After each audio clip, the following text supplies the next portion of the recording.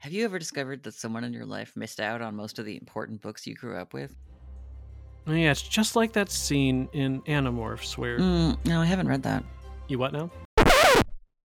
Us too. On My Dog Ate My Book report, two weirdo 30-somethings go back to the formative books of their childhood. Each book we discuss is beloved by one of us, and completely new to the other.